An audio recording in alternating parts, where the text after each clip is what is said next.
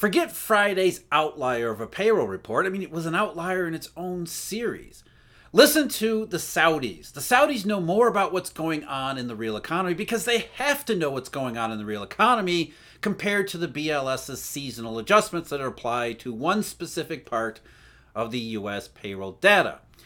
Saudi Arabia announced last night that they were going to voluntarily cut another 1 million barrels per day from production in the month of July, though they said, we'll extend the cuts for as long as necessary because we're going to keep oil prices stable. And they wouldn't have to do this, obviously, if demand was living up to its end of the bargain instead of deflation and a deflationary economy that's looming in front of us.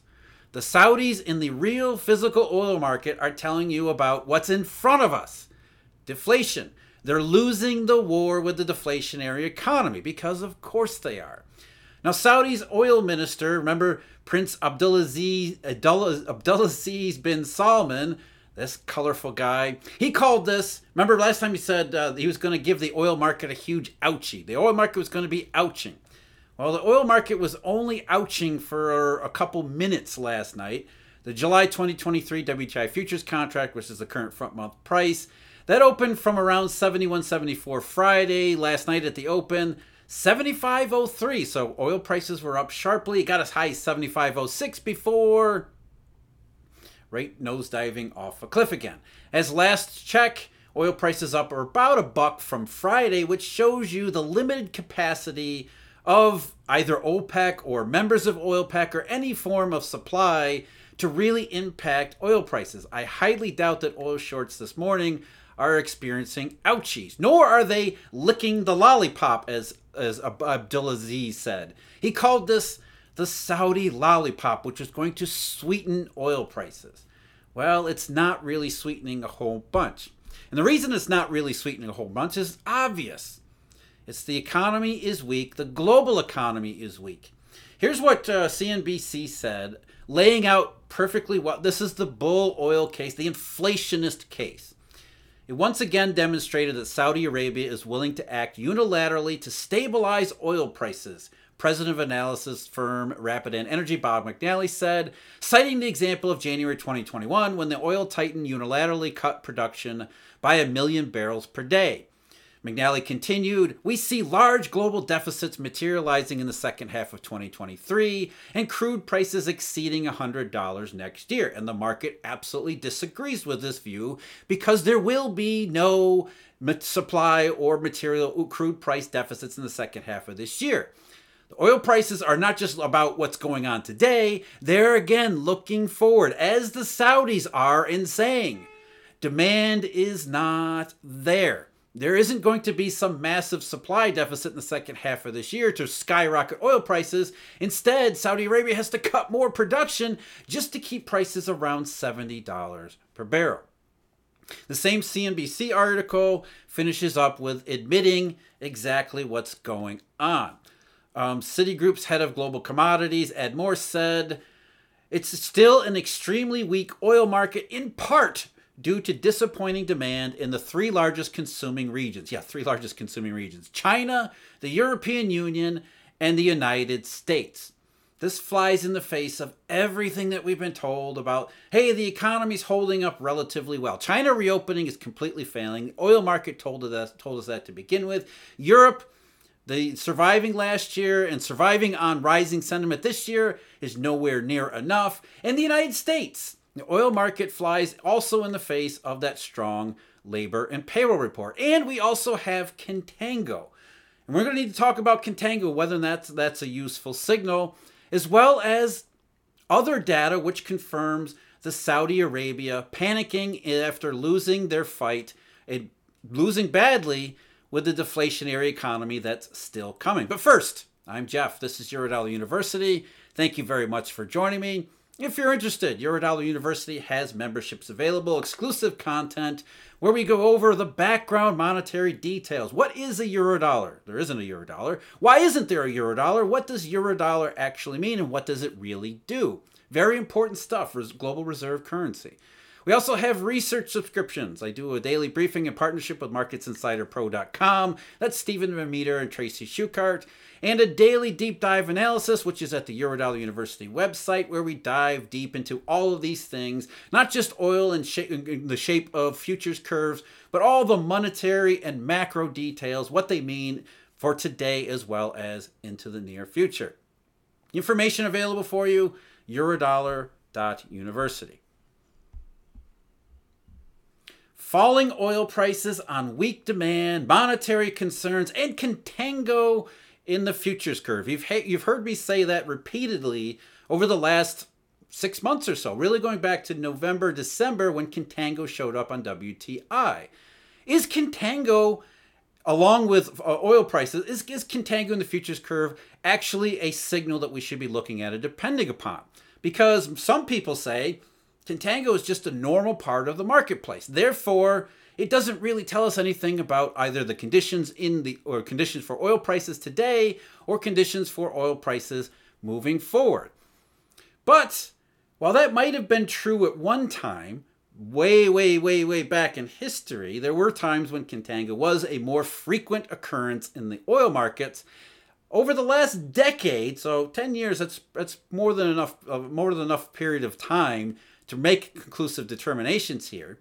What we see is that contango has become less frequent, and more than that, the frequency or the timing of its appearance goes right along with weak oil markets, as well as weak oil markets on deflationary demand conditions, as we saw, say, 2014 and 2015, or 2018, 2019, 2022 for that matter. So if we look back through the oil contango curve, and I'll show you here, we'll go right through quickly for the last 15 years or so, you can clearly see that something changed around 2013. But that didn't mean that there weren't notable episodes before then. In particular, between June of 2007 and May 2008, the entire oil curve went into backwardation, which was consistent with oil prices rising sharply. Remember, everybody was afraid of inflation during the first half of the great quote-unquote recession, largely because oil and commodity prices were surging.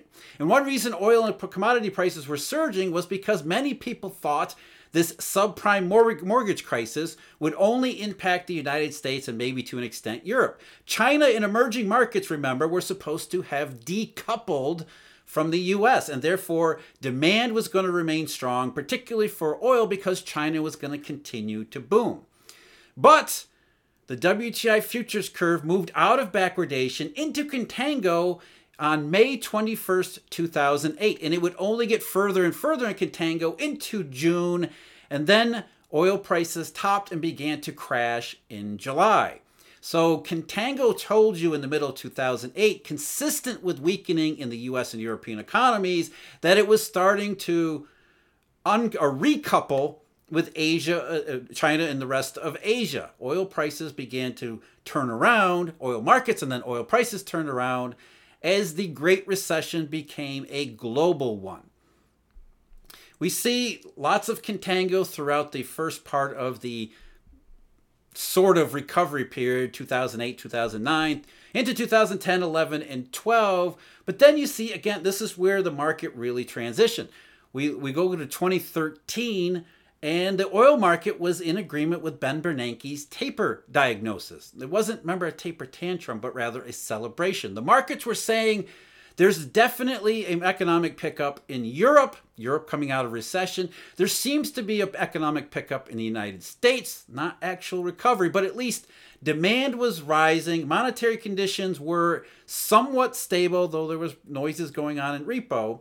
And so the WTI futures curve, like in 2007, early 2008, went back into backwardation, front to back, consistent with oil prices rising and getting to their highest point, at least at that period, during that period of time. But then there was a few warning signs. WTI went back into contango in October 2013, consistent with a drop in oil prices. All the noises that we started to hear in emerging markets late in 2013 that pre-warned us about what was going to come in 2014. But as far as the oil market was concerned, in 2014, oil curve, WTI futures curve, went way back into backwardation again as oil prices continued to steady. But then oil prices plunged, and the WTI futures curve went into contango in November of 2014 and would stay that way for a long period of time because demand did not live up to supply. Demand was falling off, particularly in China and emerging markets, and the United States and Europe did not decouple from them. Instead, we all experienced a downturn in 2015 and 2016. Then you can clearly see, again, the correlation between levels and direction of contango and overall oil prices in general. 2016 into 2017 in particular, contango starts to drain from the curve. Late 2017, it becomes fully backwardated again as oil prices are rising. Globally synchronized growth, remember that? Consistent with demand finally living up to some of its promise. But just like we had been warned in, say, Eurodollar futures inversion June of 2018, we get to October 2018, and rather becoming more inflationary, rather than seeing a global recovery continue to expand, October 2018, oil prices start to fall, and the oil curve shifts into contango again, consistent with what I call the landmine in 2018, which eventually became the undeclared recession of 2019. It was undeclared because the pandemic eventually overtook everything. And everything that happened in 2018, 2019 has been largely forgotten, including the fact that, again, contango corresponded and correlated with not just lower oil prices, but lower oil prices consistent with an economy getting into a recession around the world. We get to 2020, obviously more contango on the curve for very obvious reasons. Low oil prices, again, consistent correlation there. Then contango largely disappears into 2021 because not only do we have rising demand, we also have restricted supply, which, again, unlike the behavior of the WTI futures curve in the first part of our look-back period before 2013, now we see a more serious correlation with oil prices rising in backwardation and then oil prices falling and eventually contango. Oil prices peaked last June, and by November and December, we're back into contango on the futures curve again. Was that just normal behavior in the oil market, or did it correspond with significant, substantial weakness as Saudi Arabia? In the global economy, all across not just the oil markets or the oil curve, but in other curves all around the global monetary system. We saw consistent oil WTI contango consistent with what we saw in SOFR futures, Eurodollar futures at the time, Euribor futures, yield curve, treasury curve, any yield curve. It's a consistent picture. It's not one thing or another. It doesn't just say, hey, it's WTI contango for the sake of WTI contango. It corresponds very, very well, and it fits very well with all the rest of the data that we have saying that there is something going on. And that what's going on is exactly what Saudi Arabia is trying to tell you. It is losing its battle with the deflationary economy that continues to show up in more and more places, looking ahead, not behind. To that end, we got data today from the ISM, also S&P Global, but that's an outlier too.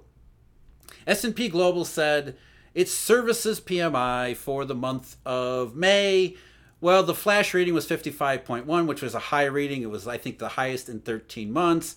They revised that down a touch to 54.9, so no real change there. But all the rest of the services data, including China's, by the way, suggests that the economy is going the opposite direction. This services economy is going the opposite direction. We have Fed regional surveys. I lined up the S&P Global Services PMI with the Chicago Fed, just because, why not? You could do the Richmond Fed or the Dallas Fed, it doesn't matter. The Fed surveys show the services sector is already contracting, whereas S&P Global says it is accelerating. The other national services PMI, of course, is the ISM's non-manufacturing, which just came in today. The initial estimates for the month of May, which were awful, ugly, deflationary, looking ahead deflationary. The headline was 50.3, down from 51.9, and that 50.3 was barely above the 49 something from December, which was blamed on the massive blizzard which struck most of the northern parts of the United States. But as you'll notice, in May 2023, there was no blizzard, there were no pandemic lockdowns, just recession and growing fallout from the banking crisis and credit crunch. The ISM's non-manufacturing PMI, the business activity index, fell to 51.5. Even though that's on the plus side of 50, that's actually the worst since May of 2020, which May of 2020 was not a good period, not a good comparison. And 51.5 for business activity on the ISM's non-manufacturing, that's consistent with recessionary periods. New orders fell to 52.9. Again, a really low number there, even though it's on the plus side of 50. That was from 56.1 in April, going the opposite way of payrolls. Employment, of course, back under 50, 49.2 from 50.8. The prices number, ISM's prices index, 56.2. Again, that sounds like a very large number. 56.2 sounds inflationary, but that's down from 59.6. And 56.2 in May is the lowest since May of 2020. It's also consistent with the period in early January and February 2019, early 2019. The aftermath of the landmine. The ISM's prices index is in that same shape already today as of May 2023. The deflationary economy is looking ahead and saying, where is first the economy going? Second, what are prices likely going to do? And third, what does all of that mean? And the third part is where we get into the labor market part of it. So we have prices that are getting softer, especially oil prices. The Saudis know that oil prices have more downside than upside and are acting to try to manipulate oil prices. But oil prices are not being manipulated by supply because the bigger concerns looking forward are deflation and a deflationary economy. It's not the payroll report. It's all over these markets. I'm Jeff. This is Eurodollar University. Thank you very much for joining me. As always, huge thank you, Eurodollar University research subscribers, Markets Insider Pro research subscribers, and of course, Eurodollar University members. Again, thank you very much. Until next time, take care.